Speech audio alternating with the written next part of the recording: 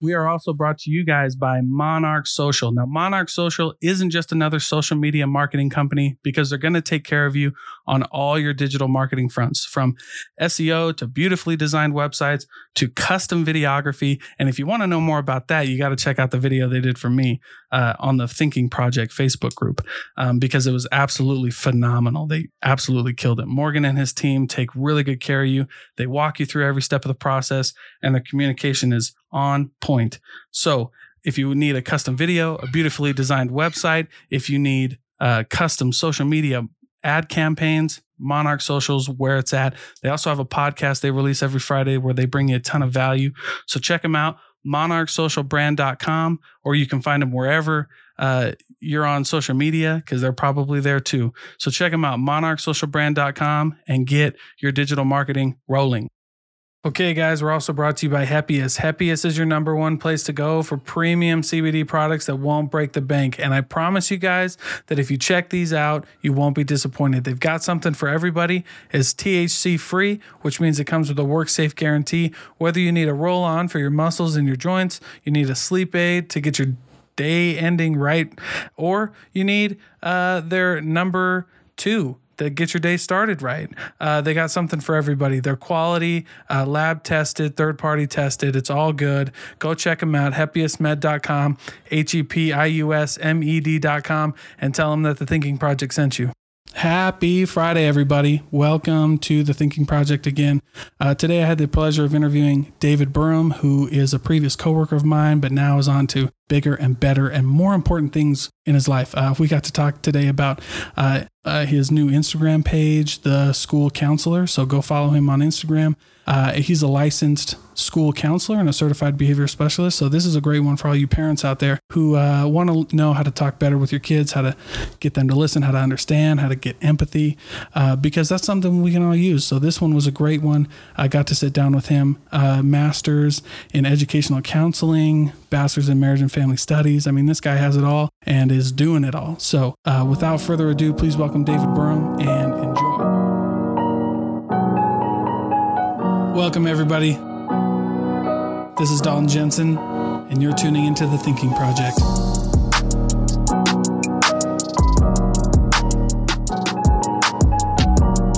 I do have big ogre hands, man.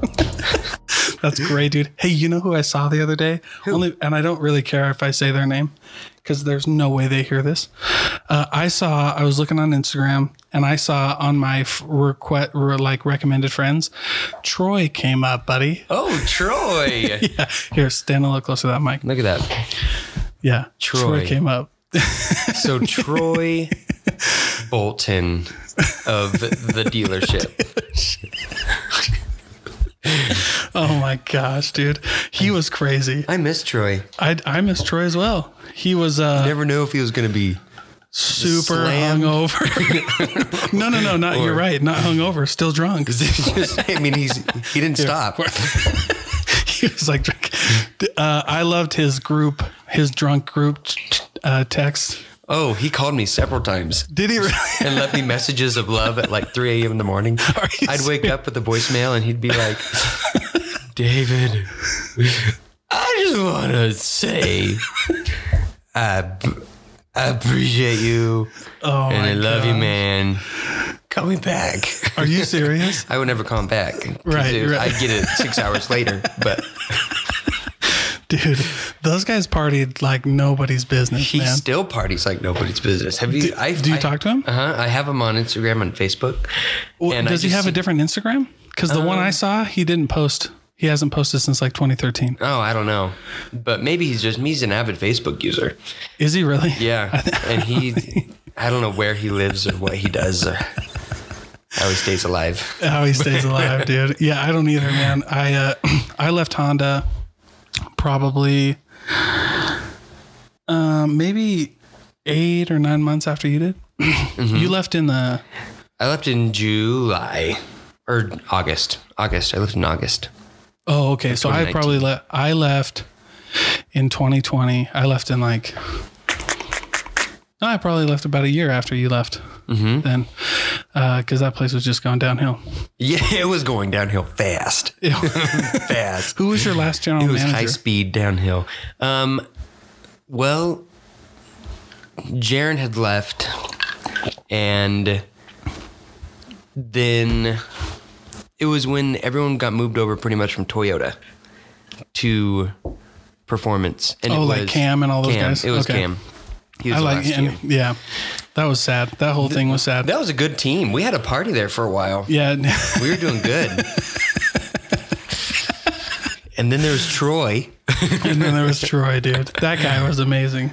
I don't care what anybody says. I love Troy. I do too. He would roll in and I'd be like, yes, something to talk about and watch today. It's so true, dude. Yeah, that was great. But I actually interviewed another guy. I had him on my podcast the other day, Brett, and he left the car business just like we did. Uh-huh. So I'm not in the car business anymore. You're not. You're no had to get longer out. there. The I had to veteran. get out, dude. The veteran's out. Yeah, it just wasn't good, man. Do you feel like your heart's still there? No, no, I gave it. I left everything. I you're left like, nope. everything in Honda. I'm done. and Nissan, dude, for sure. Try this cider, man. I've tried the last 3 bottles and they're all the same. They're really good. I think because we're drinking it out of a Kanye cup, Yeah. it tastes better.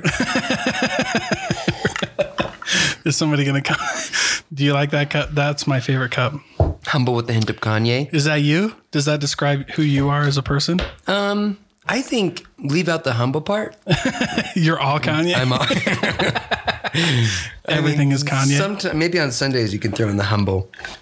But Right. mostly all Kanye. I actually talked to Kanye and he's like, hey, you're more Kanye than me. You're more Kanye. And I'm like, I know. It's embarrassing. Dude. When are you going to go to Wise Guys and do stand-up? I want to because I have a lot of stories. You should. I have a lot of stories. It's fantastic. Real life stories. Unfortunately, they all involve me being a terrible pet owner. And Did you guys get a quarantine pet?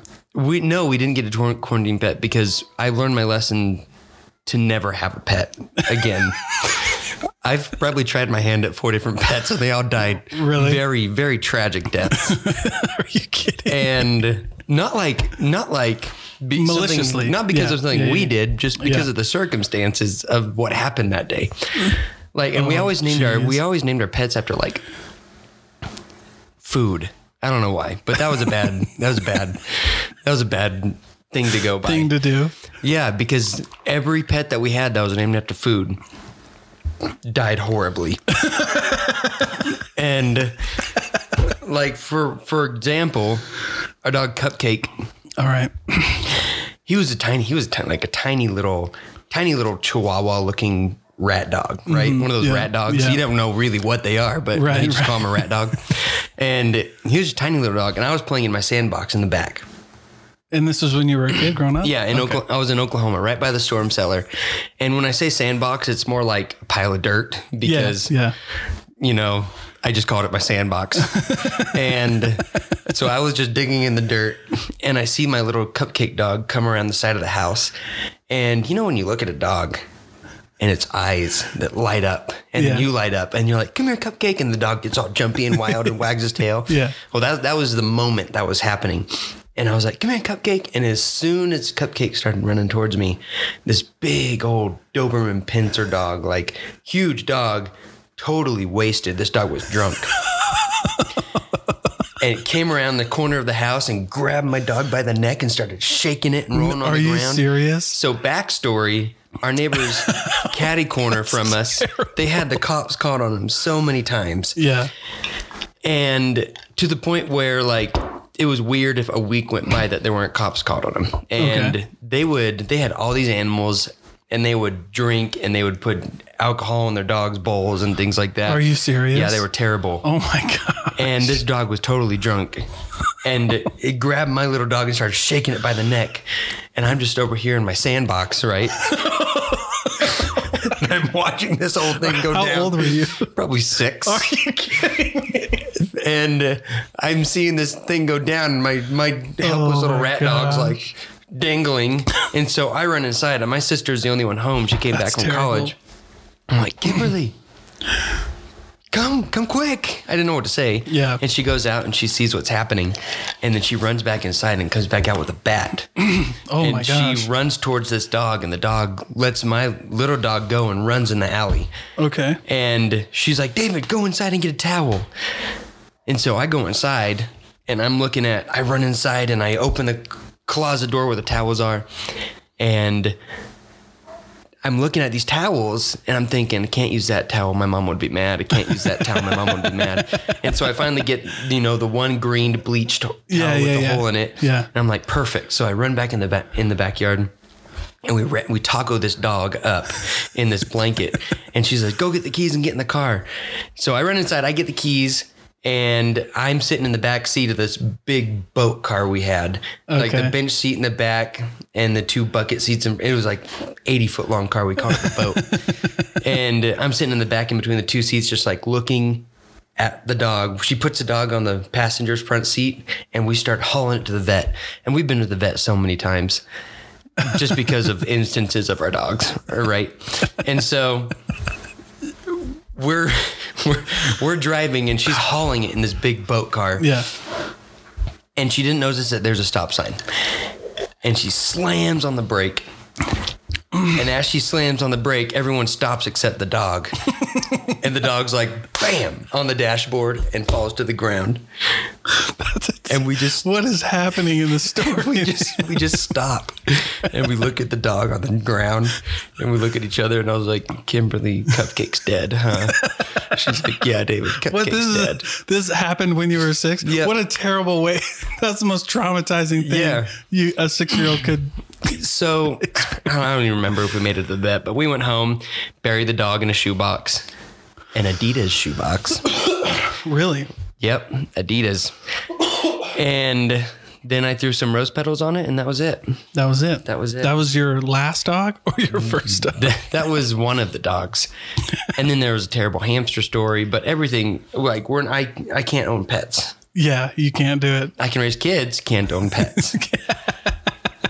That's terrible. My wife and I got a quarantine dog, but in the HOA we live in, you can only have, like, the limit is like 30 or 50 pounds or something like that.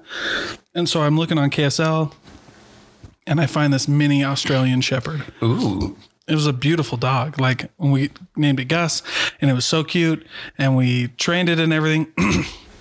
And I didn't realize how quickly dogs grew. Like, they get big fast, right? Mm-hmm. And so it's like 4 or 5 months we have this dog, and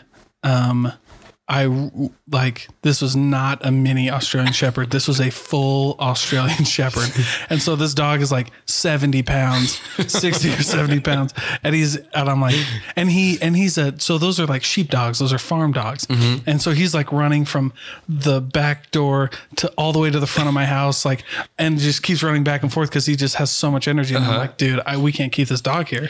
He's way too big. He's got way too much energy. So we sent him to a farm in Idaho. And that's not code. My brother or my cousin actually owns a farm. We sent him to a farm in Idaho. Yeah. We told the kids, Gus went to a farm in Idaho. Like, they're like, oh my gosh, what did you do to that dog? I was like, no, literally, my cousin. We sent him to a farm in heaven. In Idaho. That's crazy, dude. So that's what you would tell your joke on at Wise Guys. Right. So pretty much what you did was you gave a dog a home and then you abandoned it. You adopted a dog. Yeah. And then you're like, actually, I didn't even adopt that dog. We actually paid money for it as a puppy. And I was like, we can't do it. So we gave it away to my cousin. I'm sure it's much more happy in the farm in Idaho. It really is. Yeah. That's my favorite joke, dude. It's like, this is a farm in Idaho, dude. And so let's talk about what you have going on, though, dude. You have your really cool Instagram page going on, The School Counselor. The School Counselor. Where did that idea come from?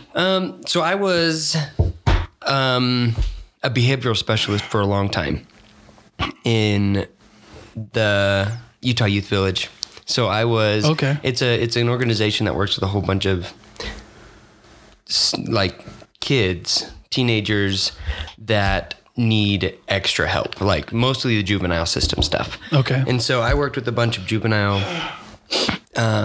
kids ages from like 8 to 18, but mostly like 15, 16 age range. Yeah. And I would just go into their house like 8 hours a week, working with 4 different families at a time. And we would just learn behavior skills and we would practice it. And I'd be there like in the thick of things. I was on call 24/7. Wow. And so, yeah, sometimes I get called at like 2 a.m. to go because this kid was freaking out and throwing stuff. And so what would happen is that I would get there and I would walk the parents through of how to de-escalate the situation using the behavior skills. And that, and I did that for about 2 years. And then I started going back to school because I wanted to get my master's, and I wanted a little bit of a break, but I still wanted to do stuff in counseling. So I wanted to do school counseling. Yeah. In school counseling, you do a lot with social emotional stuff, behavior, as well as the academic side of things. But now that I'm a school counselor, I had all this like behavioral stuff still in my head, and I do it a lot with the students I work with, and it's just techniques for parents and children. And so that's pretty much what the Instagram page is just helping parents with tips and tricks on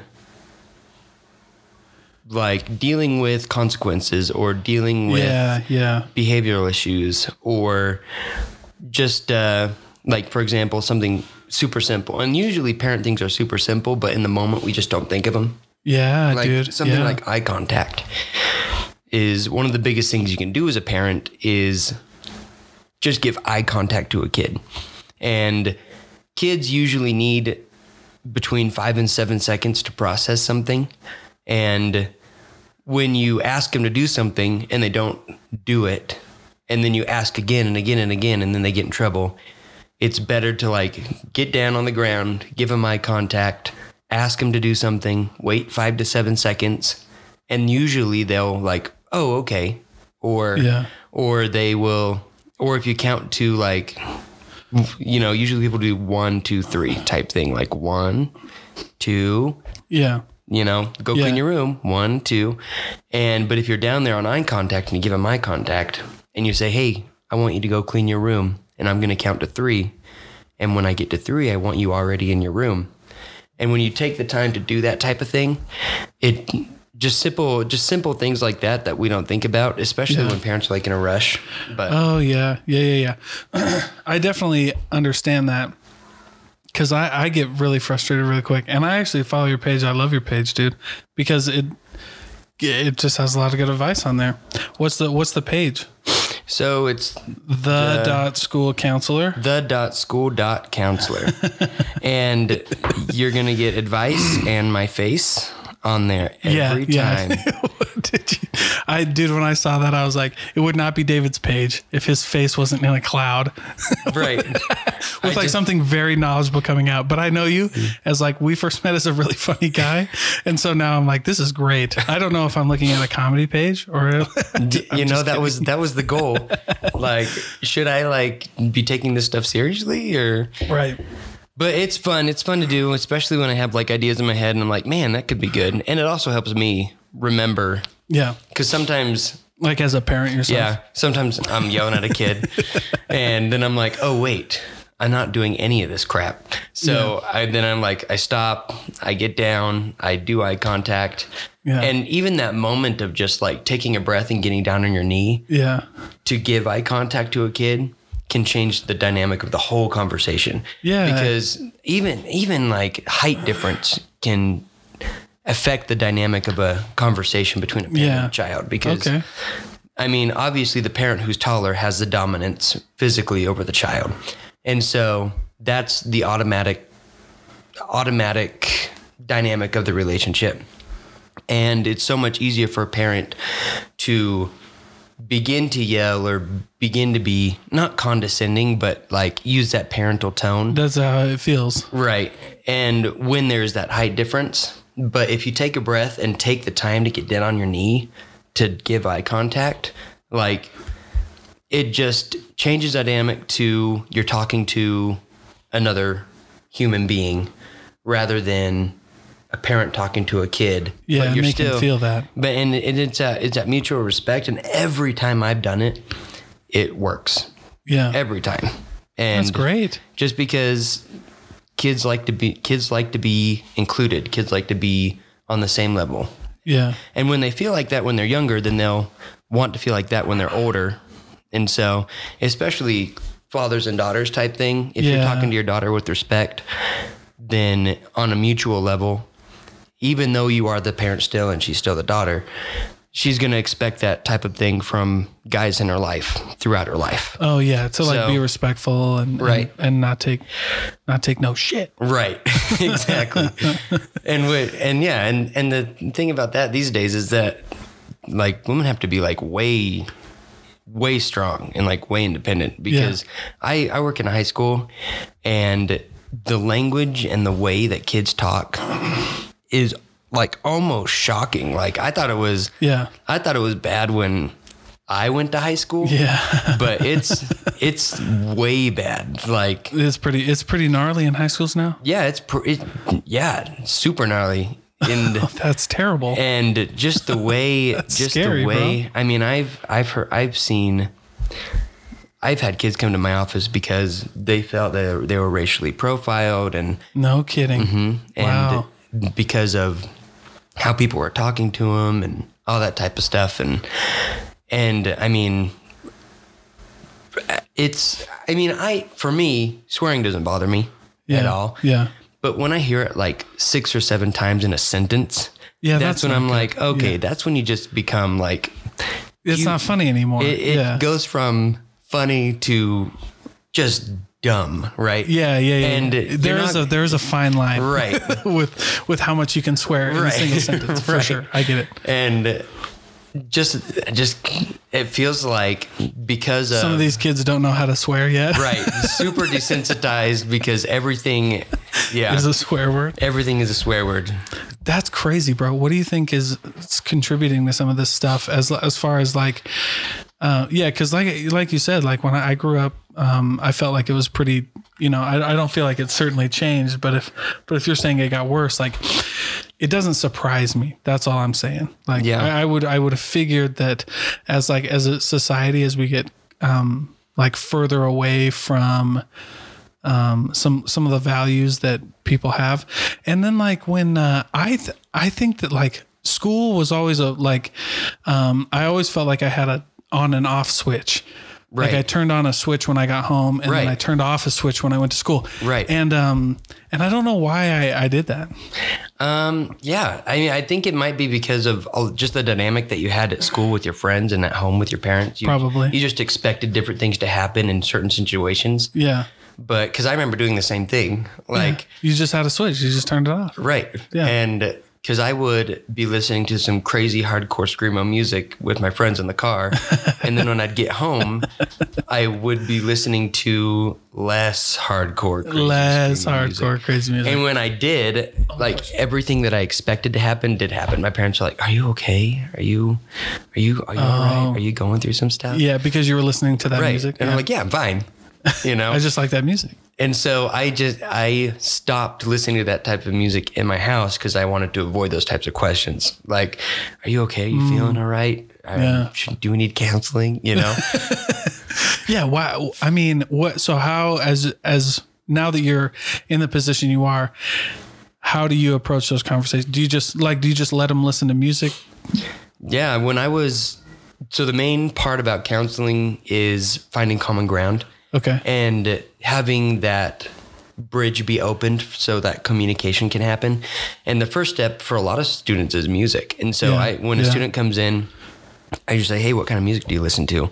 And they say a song, and they're like, "Oh, I haven't heard of that." So I look it up on YouTube real quick. And we listen to it. And I did the same thing with working with youth and juvenile system.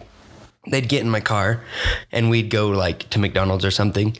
And I'd be like, "So what kind of music do you listen to?" And they'd be like, "Are you sure you want to listen to my music?" And I'd get them the aux cord, and they'd plug in their phones, and they would just play their music. And I listened to some of the most dank, nasty rap I've ever heard in my life. and I'm in this little I don't know if dank and nasty are going the same dank, nasty rap music. Okay. And I'm in my little Chevy Cavalier, right? I remember that car. Because didn't you have that car when you came to Honda? I did. I think you did. Yeah. Okay. I was going to say. And we had this rap music blasting, and it was like, I mean, it was nasty, nasty rap. Some of them get bad. Some of them gets really bad. But I didn't really care because that kid now felt comfortable with me. And as he was listening to his own music, he was way more open and telling me what was really going on. Oh, yes. And so that was good. So that was like an automatic way to build rapport. Yeah. Like rapport is huge. Right. I'm looking for a video. I saw this. Do you remember Colin and Jared? Uh-huh. They had this video, and I don't know. I was pretty sure I saved it, but I might not have saved it. And that was the thing. Like, this kid was listening to a pretty heavy screamo song that I thought was actually great. And the mom was like, "Hey, go take care of your son." And the dad goes in there and he's like, "Keep rocking, dude." And that was great. But yeah, I mean, music's a great way for kids to open up. I feel like that's pretty natural for them. It's pretty like primal. Right. Like music. Right. And you can totally tell, like, even by how they dress, what kind of music they listen to. And yeah, for sure. They usually say, don't judge me on how I dress, but it's super easy to judge people on how they dress, especially if they're a high school student. Because they just wear whatever they're feeling on the outside. Yeah. And like this girl comes in and she's wearing, I don't know, upside down crosses and all that type of stuff. Oh, and I can already tell what type of music she listens to. And I'm like, "So what kind of music do you listen to?" And she tells me, and I'm like, "Yeah, I knew that already." Made sense. And then, like, you always know who's listening to Post Malone. By like what they're wearing and what they say and how they talk. Uh-huh. Is it like April's brother on Parks and Rec? What's his name? Yeah. I don't remember his name. I don't remember his name. Yes. That's great, dude. I love Post Malone. I do too. I like one song from Post Malone. I like the song Psycho from Post Malone. Okay. But how many songs by Post Malone have you heard though? I've heard a lot. I have him on Spotify. I follow him on the Spotify. Yeah. And I mean, I just think the beat of Psycho is the best one. Have you heard him do country? Did you hear him do those country remakes? No, I haven't. Dude, I haven't heard that. Those are great. You gotta look at it. But I mean, he does a true Post Malone song. What song did he do? Let me look it up, dude, while you're doing this, because it was YouTube. He did it was like you'll hear it. You're gonna move to Missouri. You'll hear this song. I'll hear it because I'm gonna miss her. Have you ever heard this song? Oh yeah. Like, I'm going fishing. Uh-huh. And he actually kills this. Does he really? Freaking kill it. Do you want to hear a little bit of it? All right. Here. Malone. Oh, this is Hey guys, it's Posty. I'm very grateful and very happy to be a part of this. And I want to say thank you to Matt and everybody who's involved. Got a couple great musicians, and we're just here to play some of my favorite country-esque tunes. Have a good time. So Post Malone loves Bud Light. Oh yeah. All he has is like the official sponsor of Bud Light. He really is, dude. But let's get to the point. Hold on. Let's get to the point when he starts singing. Well, I love her. Hey, whoa, okay. He's got a good country voice. Okay, Posty Maloney. I love to fish. There you go. I love her, but I love to fish. And then she tells him that in the song, she tells him that if he goes fishing, she's going to leave him. And then he goes, well, I'm going to miss her. And then goes fishing. And that is if that's not a Midwest Missouri song, I don't know what is, bro. That's good. You know what I mean? I feel like it's going to be a little bit of a culture shock going out there. Yeah. What do you, but Jenna grew up in Missouri. Oh yeah. Jenna, I love visiting. I've only been out there for longest period, 2 weeks at a time though. Yeah. And she grew up in a really small town in Missouri. Yeah. Was it like Bowling Green? Or something green. It was next to Green City. Something like that. Something like that. Something like that. Camdenton. No, that's where we're moving. That's where you're moving. Yes. But Lake of the Ozarks is beautiful. Have you been to Lake of the Oh, Ozarks? it's so beautiful. Yeah, that's unbelievable. We're going to be living in a vacation. That's where we're going to be living. You're going to have a sick job. You're going to have a sick job. And a house right next to the lake. Hopefully. That's the goal. Great. What's like the average home price down there? You can get a house, like a 2-bedroom house, you can get for like $100,000. Yeah. You can get a 3-bedroom house for like $150,000. Yeah. And we've seen like a 4-bedroom house that's like $190,000. And so we're like, great, okay, dude. yeah, let's do that. That's great, dude. Because like anywhere here is bonkers, dude. It's crazy. It's bananas. Like So our next door neighbor is selling a house, and I heard, I can't know this for sure, but I heard it's like 2 bedrooms. So one story, it's up on the top, 1 story, 2 bedrooms, like maybe 1,100 square feet with a 1-car garage. It's like $290,000. really? That's ridiculous, bro. Jeez. That's like insane. That's insane. Right. Why And- would you do that? Yeah, that's why we're moving. We're like, we just couldn't get ahead economically here yet. Yeah, because, well- I mean, the goal for me is eventually become an administrator, vice principal. That's what I want to do in the future. Yeah. But currently, right now, we want to go down there. We want to get a house, build some equity, and who knows what the future holds. Yeah, and then you can, but once you have that, a house can Right. be a really good tool. Like a mortgage can be a really good tool Right. to use. And so go down there. The goal is to get out of the student loan debt that we're in right now. And then I'm going to go back to school, hopefully cash flow it, become an administrator. And then Oh, do you have to have a PhD to become an administrator? not necessarily, it's like a certificate of administration. Oh, It's kind of okay. like a second master's, but it basically just gives you extra classes to become an administrator. Okay. And But- so what's the process of becoming a school principal? So- like, do you have to like go up the hierarchy? You gotta pretty do all much. the things. Well, a lot of different districts do different things. Like I know Davis County, they want like vice principals and all that to start off in an elementary school, then go to a junior high, then go to a high school Okay. before they really become a principal. But it totally depends on where you're Yeah. at. Yeah. Why would you do, like, if you're going to be the principal of a high school, wouldn't Mm-hmm. you want mostly high school experience? Yeah, they just want to, because in high school you have all these feeder schools going into the high school. Yeah. And yeah. understanding how they work and how students are set up to get into your high school is always good information to have, and know Oh, okay. how the junior high sets up their classes for credit to get into the high school and all that type of stuff. And so you can, because there's a lot of like when you're in the high school, is that a lot of like what a principal does? Like they set up classes and they set up like they just make it like a seamless transition, or like what do they do? So I was always in the principal's office for disciplinary reasons. I was in elementary school, but then I turned a good boy in junior high. But I was terrible. I was absolutely terrible. But a high school principal, he does a lot of stuff. Like he is a banker. He is No a kidding. social worker. He is,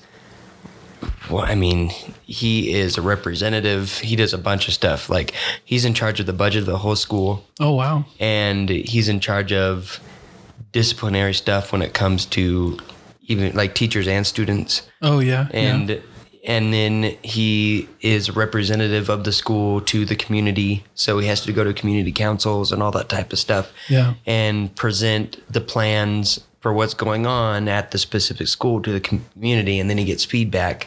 Yeah. And then him and the vice principals have to take that feedback and apply it to school, because pretty much the school is run by the community, whatever community they're in. Yeah. Okay. And that's why you see some schools already back in session and some schools are still not out with this COVID thing. Yeah. Because the community either wants it or doesn't want it. And so the school I'm at, we've been in session all year. Yeah. But yeah, we've yeah, just yeah. had to wear masks and stuff like that. Right. But with that, that's what I want to do eventually. I love the counseling side of it, but there's still going to be a lot of counseling aspects Yeah. as a a principal, principal, with your teachers included, right? right. That's crazy. So the principal's in charge of budgets, and And I guess that's why some high schools are so different. Like some communities focus on certain things. Like we had a big technology school, like getting us ready. Basically, they had like a lot of manufacturing classes and like welding and stuff like that in my hometown, because that's what you did. Right. Most people didn't go to college. Most people went to the factories, went to welding. They did some kind of trade, which I think is fantastic. Like there's nothing wrong with that. I think trades are the way to go, especially with how Utah's going right now. If you have a trade of like anything to do with home renovation, anything like that, you're loaded. Like right off the bat, you got a job. At least you have a job. Right. Yeah. So like electricians, plumbers, concrete guys. Yeah. And plumbers especially. There was a guy, one of my old neighbors, he was a plumber, and it was just him and his own company, but he made well over $100,000 a year. Yeah. Because like he was one of the plumbers that stuck around through like the downfall of 2008. Oh yeah. And then as soon as the economy came back, he was like the only plumber left in that area. And so he always has work. So trades, I always push kids, say, hey, you should go to trade school. Yeah. You should do a trade school. You're not doing so well academically. You should definitely go to trade school if you just want money. Yeah, that would be great, dude. And it's a great way to figure out what you want to do. Like I think a great path, and I was talking to a couple people about this. I think a great path is like go get a trade, because it doesn't take that long. Right. And most of the time you have to be an apprentice anyway. Right. You go through like maybe a 6 or a 12-week program to learn plumbing, and then you go be an apprentice anyway, right, and get hands-on experience. But then you're like getting paid, and most of these places will pay some or part or all of the tuition, and then you can kind of just figure out what you want to do. Right. Like you don't have to like, do I like this? Yeah, there's like that? so many more ways for kids to get into the workforce than just college. Like a lot of students, they go into college with the mindset of ready, fire, aim. Instead of ready, aim, fire. And then they go into college and they're getting these student loans and they don't know what they want to do. And then they don't end up graduating and they don't have a job or a diploma and they have a ton of student loans. And it's ridiculous. And so I'm like, hey, I always even push kids towards community college. I'm like, hey, go to Salt Lake Community, get your associates there, have zero debt.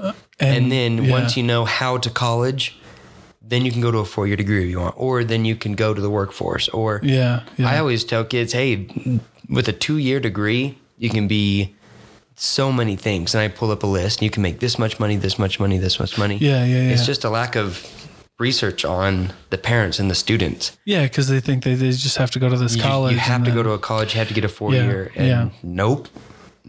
And most kids don't want to do that. Like they don't like that. Right. Yeah. How many kids do you have come in your office? Like, I don't want to go to college. Oh, a ton. I'm like, so what do you want to do? They're like, they either want to work with in their dad's business, or they want to. Dude, everybody's dad has a business, right? Here, bro. For sure. Work with their dad's business, or they want to. I actually had one kid last year who he ended up dropping out, but he was doing drop shipping.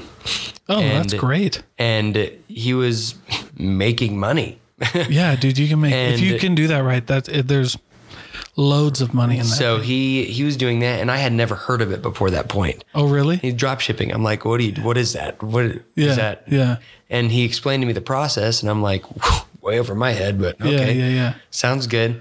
He ended up dropping out of high school to do drop shipping, and he's drop shipping. Good for him. Okay. I think that's great. I think he should have stayed, but I mean, right. But the thing is, there's so many more options for students to get a diploma. Well, here's the thing with drop shipping.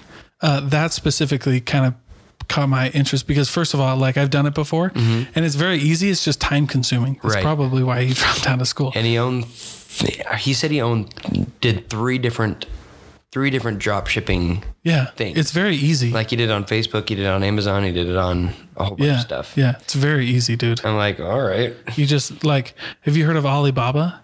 No, I have not. Oh, really? Okay, so that's like the Chinese version of Amazon. Oh. But where Amazon is retail, Alibaba is wholesale. Oh, really? So it's the wholesale version. So like if you wanted to buy glow sticks, so first of all, glow sticks is my hustle. Like Gary Vee likes baseball cards and these people like Pokemon cards or whatever. I love glow sticks. Okay. Because you can buy them for 15 cents on the dollar and you can sell them for $1. Okay. And if you go to the 4th of July parade, you know, who wouldn't spend $5 to get 8 glow sticks for their kid? Right. And you have fun. I had made money and let's roll. Yeah. Dude. So like these kids go on Alibaba, they buy, and they don't even buy them, right? They'll copy and paste the ad onto their landing page or to Facebook. And then when somebody buys it from Facebook, from me, I buy it from Alibaba and I directly ship it to their house and I don't hold any inventory and it just goes right there. Really? Dude, it's great, but it takes a lot of time. Right.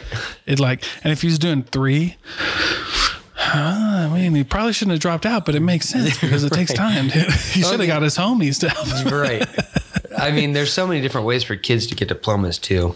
I mean, like a GED and stuff like that. There's a 27 credit diploma, which is a normal high school. Okay. And then there's a 24 credit diploma, which is like the alternative high school. Okay. But no one asks, hey, did you go to alternative high school? Right. Like, no one's, Yeah, all no they one ask, cares. did you graduate from high school? And you say, yeah. Yeah. And if you work in like the car business with a bunch of degenerates, they didn't even ask if you went to high school, man. They just asked if you can sell something. Right. And so a lot of students are like, oh, I have to graduate this way. It's like, no, you don't. Like, you don't have to put yourself through all that. Yeah. You know, just get a 24 credit diploma. Dude, I was talking to my brother-in-law who was, they were taking some crazy high school classes.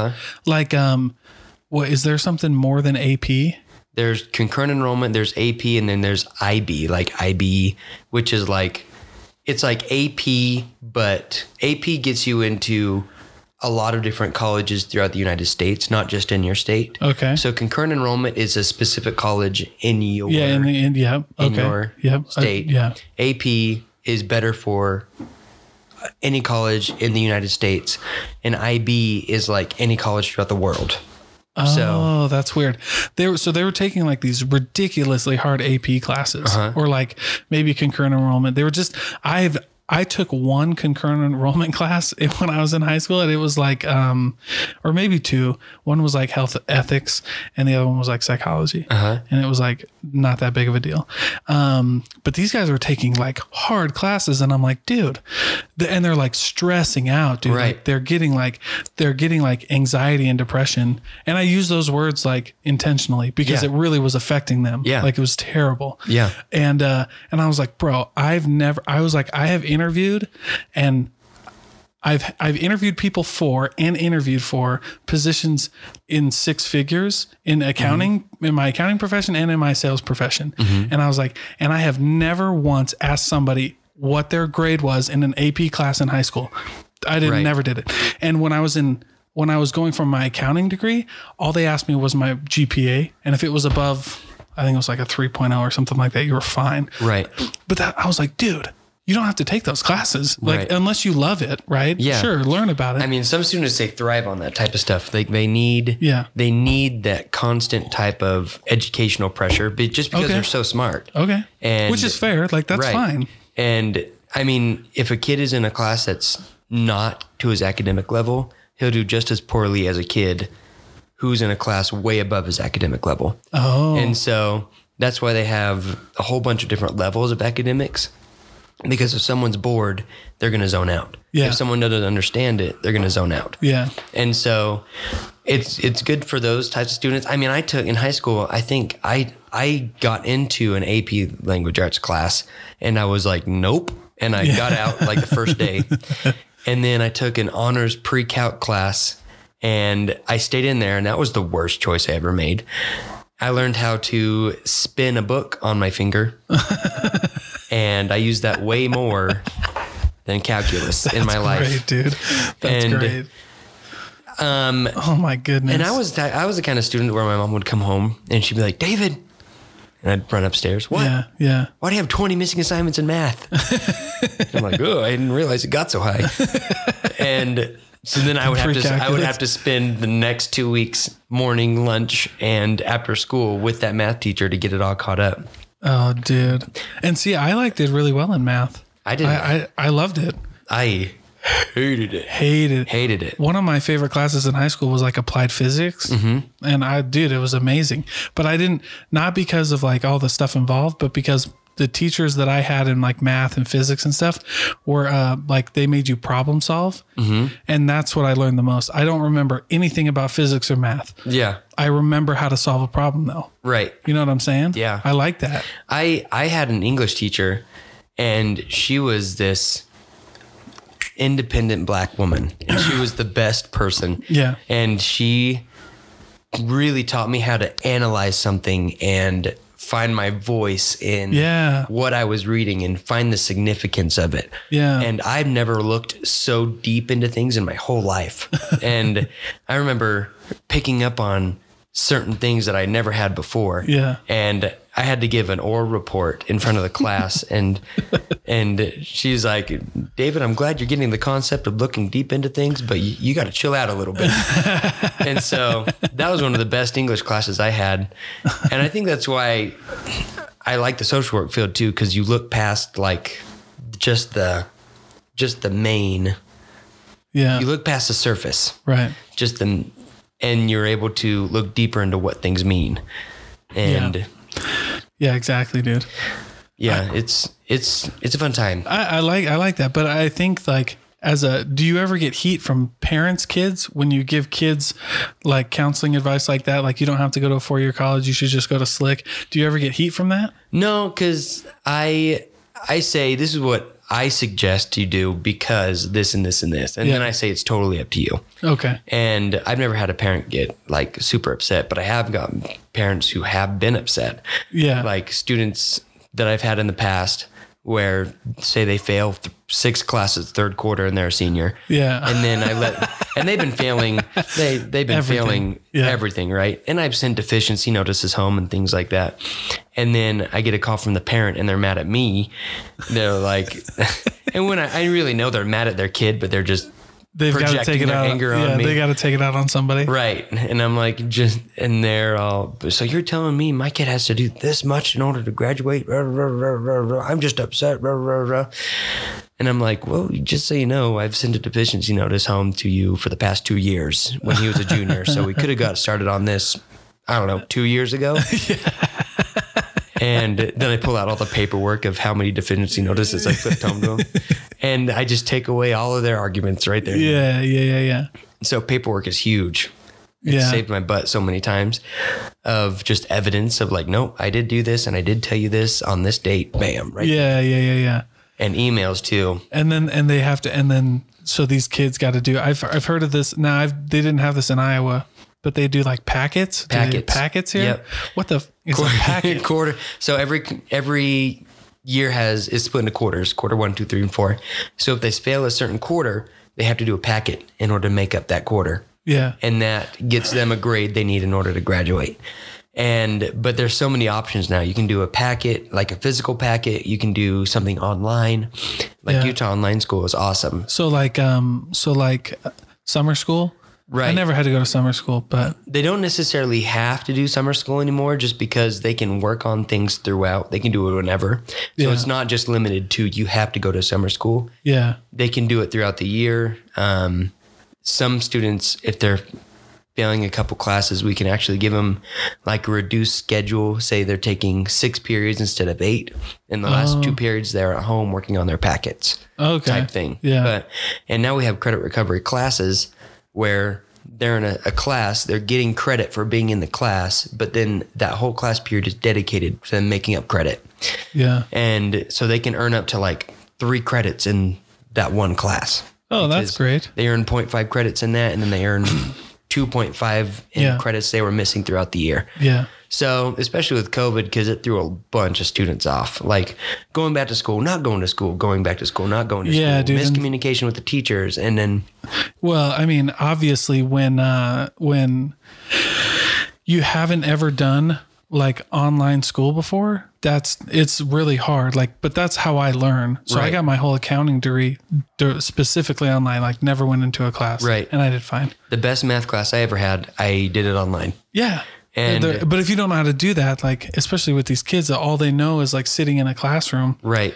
That's tough. That was in college too. That was when I was a little bit more driven to learn this stuff. Yeah, you'd have to be. But if I was in high school and I had to expect myself to teach myself math in high school, if this would have happened to me in high school, I would have not graduated at all. right. And I'm really impressed with a lot of it was interesting too, because some students who weren't failing, who were failing, began to pass all their classes because they weren't expected to go to school. They could just do it from home. Oh. So there was a kind of a shift. There was a weird, some people did really well and some people didn't. Right. And the people who had a 4.0, they still did well, right? They're fine. But a lot of it comes down to parental support at home. Like how parents project a problem to be, that's what their kids will think the problem is. So if them being at home is the worst thing in the world, the kid is going to think it's the worst thing in the world. But if the parents are like, hey, we're at home now, we're going to get stuff done, we're going to work together. Yeah. The kids are going to be like, all right, yeah. So the parents lead everything that happens in the home, and the mindset especially. So if there's a certain mindset in your home, like the mindset of this family is not lucky. Yeah. You know, that kid's going to blame every single problem on his family just not being lucky. But if a family says, hey, that was a really specific thing. Did that happen to you? I mean, like, have you heard that? Maybe much? To me, no. No, it was, but they have a mindset of like, we have a lot of successful, affluent families in our community where I teach, or not teach, counsel, and they just have this mindset of, hey, we're a successful family and my kids are successful. Yeah. And when you have that mindset in your house, it's like, it's foreshadowed to that kid's future. Like, the kid is going to succeed because their family is just a successful family. Yeah. And that's why it's such a shift when students don't come from a family that could be quote unquote successful. Then it's harder for them to motivate themselves to become something. Yeah. And so it's just super important for the parents to say, hey, we are people that go after what we want, and we are successful, and we choose things to make us successful, because that plays into the kids. Yeah. Like 100%. Yeah. That's super great advice. I think a lot of people could use that, because I've seen that just in like our house, you know. The more I tell my daughter she's independent, the more fiery she gets, dude. Feisty.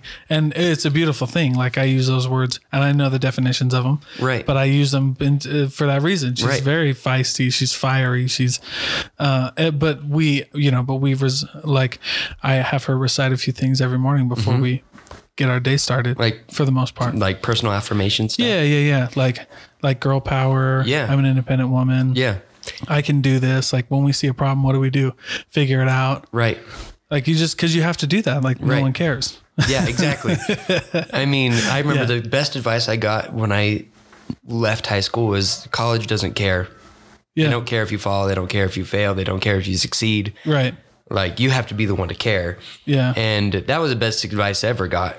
Yeah. Because I didn't go there expecting to have someone guide me through it. Yeah. Like, I had to figure it out. Yeah. That was one of the reasons I love my accounting degree, was because, like, I remember a lot of the accounting stuff, because I still use that. But the biggest thing that I learned was, like, if you had a question on an assignment, like, we're online school, dude.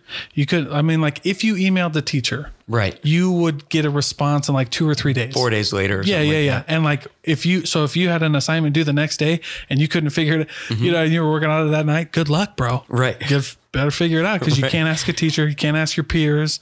You better hop on YouTube and figure it out. Exactly. I loved Wolfgram Alpha. Wolfgram Alpha. Yeah. That's a good one for like math. So you can plug a math problem in this, and it's not cheating because it shows you your work.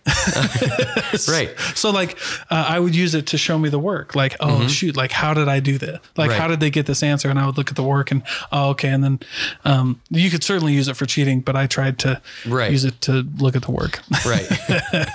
Wolfgram Alpha. Yeah, it's a great one, and it's an app on your phone. It's like there's a free version, but then you can get like $1. It's like $1, or like $2, and you can get like the full thing where you can do whatever you want. Oh, that's a great little tutor right on your phone, dude. Yeah, exactly. And I think that's the cool thing about today, anyway, is that kids they're learning how to do things like how we, or grown-ups, I guess you could say, the even older adults, the teachers who are teaching them, it's completely different on how they're figuring things out. Oh, for sure. Yeah, when my teacher said I would never have a calculator growing up, we have one every day. Right. Like, you're not always going to have a calculator. Psych. Did. And then it changed the way that we were taught, even like in my accounting degree. So we, like Excel is a big accountant tool. And they were like, we don't really need to learn all that. Like they taught us some of the fundamentals, like how it worked. But then they were like, but once that like 2 days was over, they were like, now that you kind of know the basics of how it works, we're going to spend the next I took 2 classes on Excel. Yeah. That was it. Like college courses on how to use Excel for accounting. Because they were like, now that you know the basics, you don't need to remember it because Excel will do it for you. And so we're going to learn how to do this and build like presets. Like I have presets. Yeah. Yeah. I don't need to remember anything. I just plug the numbers in where they're supposed to go and Excel spits it out. Dude, that's fantastic. Nice. That's nice. I think that's how you should teach kids. Right. Like, okay, you're going to have a calculator. So let's just learn how to use a sick calculator. Right. Exactly. I don't know. Yeah. I remember teacher telling me that too. My 4th grade teacher. Yeah. Like phones aren't going to be everything. You're never going to have a calculator with you at all times. Like, yeah, I do, lady. Yeah. And not only that, not only do I have a calculator, but when I go to the store, they have like a super calculator. Right. You know what I mean? Like we don't need to do change anymore, dude. Right. Exactly. And I don't need to know how to balance checkbook because my app on my phone does that for me. Yeah, exactly. Yeah, my parents still write everything out, like on the table. Or on the back of their checkbook. Like they'll fill one out, rip it out, and then flip the back open. Right. I'm like, what? My phone has Face ID. I just get into my balance with my face. Right. It's pretty funny. Dude, that's great, man. Dude, what do you think the future of like education is? Do you think it goes towards more online, or? From what I'm seeing, it is, because there's always going to be that social factor, because there has to be. Yeah, you got to figure something out. It's way more. Education is so much more than just going to classes. Yeah. I mean, students during that time, they're in a specific phase of their life where they're finding who they are. Yeah. And the way they do that is by figuring out who they are in correlation to their peers. And that's why there's a lot of spikes in depression and everything, because the worst thing you can do to a teenager is stick them at home with their family for months on end. That's the worst thing you can do. Yeah, well, I think that's the worst thing you can do for human beings in general. I mean, teenagers more, but I think like, dude, we're human. Like we have to have connections. Like, you can't just like, even in your own family, like if, and my wife and I have already talked about this, but like if my wife didn't have her girlfriends and I didn't have my friends, you know, like that's not healthy by itself. You know what I'm saying? Mm-hmm. And it's super important for them to just be together. Yeah. Because the way they become citizens is how they learn to interact with their peers. And if they become a good citizen, it's because they learned how to properly interact with students at their school or their teachers or anything like that. And the goal is for them to be a citizen that contributes to society, whether it's that they're starting their own business or they're going to school and become a good employer or anything like that. That's the goal. And that's really what I feel the biggest lesson in school is not how to necessarily do physics, but how you problem solve in order to figure out physics. That's right. How you talk to a teacher, how you talk to an adult, or how you ask for help when you need it. Yeah, like negotiate. Right. Like, yeah, how to, yeah. That's what I would think when you're describing that. That's negotiation. Right. And like, if you're a little kid, you can't go, hey, give me my, you know what I mean? Right. Like, no, you have to learn how to talk to people. Right. And that's what I do all the time with students. I role play with them. If they're having trouble talking to a teacher, I say, okay, this is what's going to happen. You're going to be the teacher and I'm going to be you. And then I approach them in a way that's very thought out, very logical. And I'm not all high on emotions, because usually when students go to a teacher, they're like, well, I forgot this and I did this, but this happened, this and this and this and this. And I go up to them and be like, hey, Mr. So-and-so, I noticed that there was an assignment due last night and I did not do it. I apologize. I want to be able to learn that material. Is there any way that you could open that assignment for me? Maybe not give me full credit, but still give me the opportunity to do the assignment, learn it, and get some sort of credit for it. Yeah. And then I always say, can you help me come up with a plan to be more successful in the future with turning in assignments? Yeah. And they're like, whoa, I haven't thought it. And then students automatically think that the conversation is going to go a certain way before it happens. Yeah. And that's one of the biggest flaws. That's why they're too scared to talk to teachers, because it doesn't matter what I say. They already assume the outcome, and assuming the outcome is one of the worst things you can do in any situation, like sales. You can't just assume the person is going to say no, or else you're never going to go for the sale. And so it's them learning to talk with the teacher, not assuming the outcome, and advocating for for themselves. And now that would be a sick class in high school. That is the biggest thing I think students get from school, because that's what teaches them how to do life. Yeah, yeah. And so for schools being closed down and students not being able to figure out who they are in relation to their peers or how to do that negotiation with the teachers, it really affects them in their development. Yeah. And so that's why I say all schools just should be open, because you can do it safely, I think. Right. And everyone's wearing masks and stuff anyway. There's an occasional kid, but I was actually surprised how many students were actually really wearing their masks sufficiently, you know? Yeah. Especially when it opened, like when the schools first opened. Yeah. But I'm excited for the mask thing to be over. Yeah. I mean, there's a lot of when you're talking about interacting with other people, your body language has a lot to do with it, you know? Right. That's why people get in trouble with texting sometimes, or emails. Like, I thought you were yelling at me. Like, no, I wasn't. I like exclamation points. Yeah. I mean, with nonverbal being, 80% of the communication, you totally miss a whole form of understanding what's going on if you're not there with them, type thing. Yeah. But it's hard. Yeah, that's really hard. That would be a fun class. You should teach that class. I should teach that class. You should teach like a how to talk to other people class, because it sounds like a dumb class, but it's probably the most important class that you'll ever teach in your entire life. Right. Exactly. It's how to negotiate with somebody. Right. And be civil and get your way with people. That's the thing. And the best thing I tell students is leave blaming out of the situation. Yeah. Just state the facts. So instead of you closed it, I can't get the assignment because you closed it. Say, hey, I did not turn in this assignment because it closed. Yeah. And put it all on you. This happened because of me. And now that I'm recognizing it happened because of me, can we do something to fix it and for me to be successful? Right. And I'm going to try in the future to not let this happen again. Yeah. And if students were able to talk like that to teachers, there'd be so much less. But there's students genuinely frightened to talk to teachers. Why? Just because they assume the outcome. Oh, yeah, you said that. Yeah. They assume the outcome. That's a really good way to put that. Yeah, they assume the outcome, and they set themselves up for failure because they either don't go to class, or you can't go talk to a teacher that you've never seen before in your life. Right.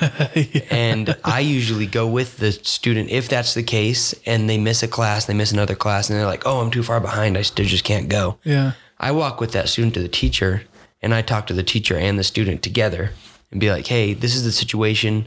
We're going to fix it by this and this and this. What do you guys think? Yeah. And just by getting that face-to-face contact, the student is way more comfortable. I like to do things called 2x10s, where I tell a teacher to talk to a student face to face for 2 minutes for 10 days. And usually if a teacher does that, then the student and the teacher, they break that wall every single day for 10 days. Where it could be about anything. It could be about an assignment. It could be about how you're doing. But just make sure you have 2 minutes of face-to-face time every day with that student for 10 days. And after that 10 days, the wall's been broken so many times between the teacher and the student. It's much more easy for the student to talk to the teacher. Oh, that's teacher great, talk to the student. Yeah, that's and great. And so just 2x10s. I mean, you can do that with anyone. You can do that with like a teacher and a student, or you can do that with, say you're having issues with your own child. You can do that with a parent and a child, anything like that. And after just 2-minute conversations, like quality face-to-face time conversation, then it's way more easy for the kid to come back to you, or the student to come back to you. Yeah. And talk to you again after 10 days, especially. Well, yeah, because now they know what the outcome is, right? They've been conditioned for a different outcome. Right. And if and if you spend that much time with somebody, like, you can become friends, and it's a lot easier to talk to your friends than it is to somebody you don't know. Yeah, exactly. Yeah, that's great. And when they realize, oh, my teacher isn't going to call me a loser every time I talk to him, then yeah, he might not call you a loser, but he's certainly thinking it. I'm just kidding. I'm just kidding, dude. That's great, dude. Well, that's fantastic. So for parents, what do you tell parents, like, to read or to do to help improve a kid's, like, school experience or, like, life experience? When parents usually ask, hey, what can I do? My student's failing. And it's too late. No, I'm just kidding. I'm just kidding. Well, you can drop out.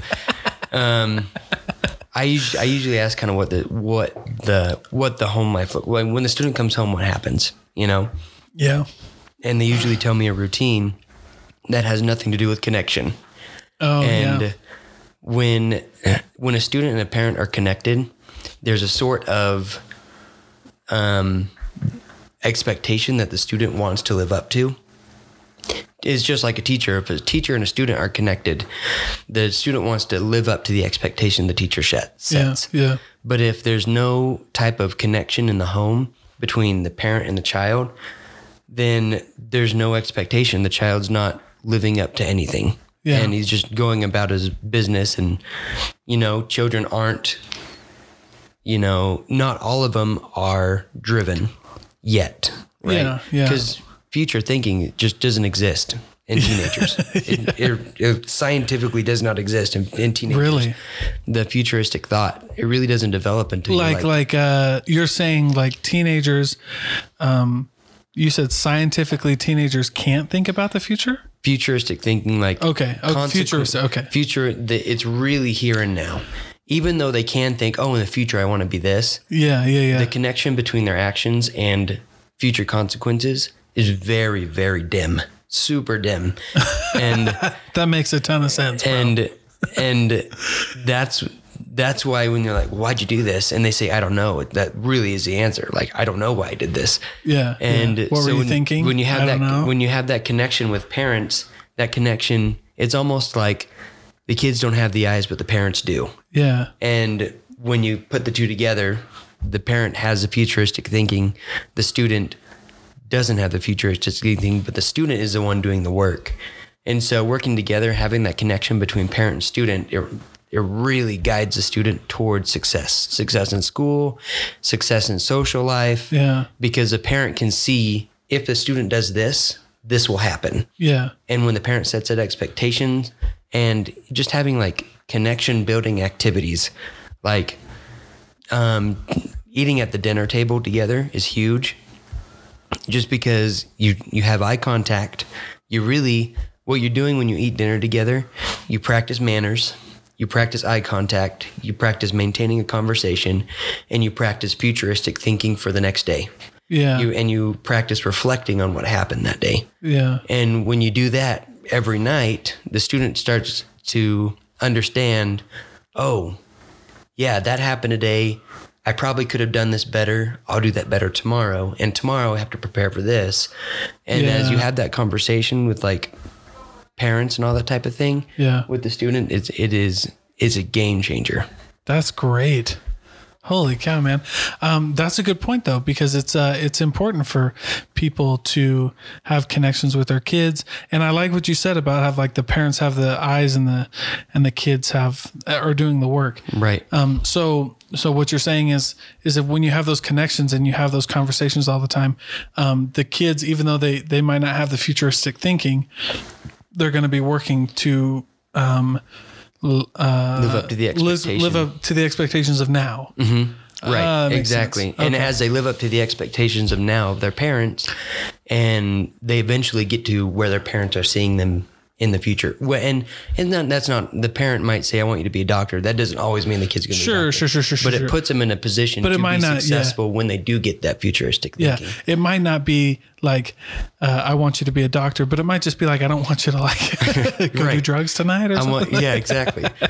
And so that's one of the biggest things. Dude. And if the student's really into video games and plays video games every day, it might be beneficial for the parents to sit down and play video games with the kid. Like, if you can't beat them, join them. Make that conversation happen as you're playing video games. Have the student or your kid teach you what's going on, teach you the controls, and then the student feels like he's connecting with the parent. Yeah. And as you're playing video games, that's when it's kind of like the hair parlor situation. You go get your hair done, right? And you automatically start talking to your hairdresser. Yeah. And it's the same thing. You're playing video games and you're talking about, hey, what happened at school today? Oh, this and this. And you just have this natural conversation in a natural environment. Yeah. But that's great, dude. Yeah. You know what? That's not a bad idea. I think that people should, and that's a good lesson for like just people in general. Like when you said that, I thought of like, empathy, right? Just meet people where they are. Right. Like if all you can do is talk to this kid while he's playing video games, jump on the video game. Right. Exactly. You know what I mean? And you got to start somewhere. Right. And once you have that rapport of playing video games and you're getting good at the controls, you know what's going on. Yeah. And you're like, hey, after this, how about we go do this? The student is going to be more inclined to be like, all right, he put in the effort and time to meet me where I'm at. Yeah. I can do this for him. It's like a pace lead thing. Right. Yeah. It's like exactly. They like your emotional bank account. You can't withdraw anything if you haven't made a deposit. Right. Exactly. I mean, which is what we teach in sales. Right. I was going to say, remember that? Parenting in sales there's literally no difference. You're trying to get in sales, you're trying to get the sale. In parenting, you're trying to get a normal, human being. Yeah. And you're just trying to get your kid to be a productive human being. Right. You know what I mean? And whatever that looks like, it's different for everybody. But just like, we want you to be successful, whatever that looks like for you. That's great. And yeah, I learned so many things about I have to pull out all my negotiation when I talk with my daughter. Mm-hmm. Every single, I'm like negotiating. You'd think I'm negotiating for like $1 million. Right. I'm like, I'm begging, and then I'm pacing and I'm leading, and it's crazy, bro. Yeah. But that's great. I mean, my daughter does the same thing. We're at the dinner table and I don't know how she lives because she just doesn't eat. And for real. And we're like, okay, you have to eat 3 bites of your chicken and you have to eat 2 bites of your mashed potatoes and you can be done. And she was like, I'll eat 2 bites of chicken and I'll eat 1 bite of mashed potatoes and I'll take a drink and then I'll be done. I'm like, nope, you have to do this, this, this, and this. And she's like, That sounds exactly like my daughter. It's like 40 minutes of negotiating to eat the food. And then she finally eats it on her terms. Yeah, it's that's crazy, bro. It's crazy. That's great, dude. Well, thanks for being here, bro. No problem. We're gonna do it again, hopefully before you go to Missouri, man. Yeah.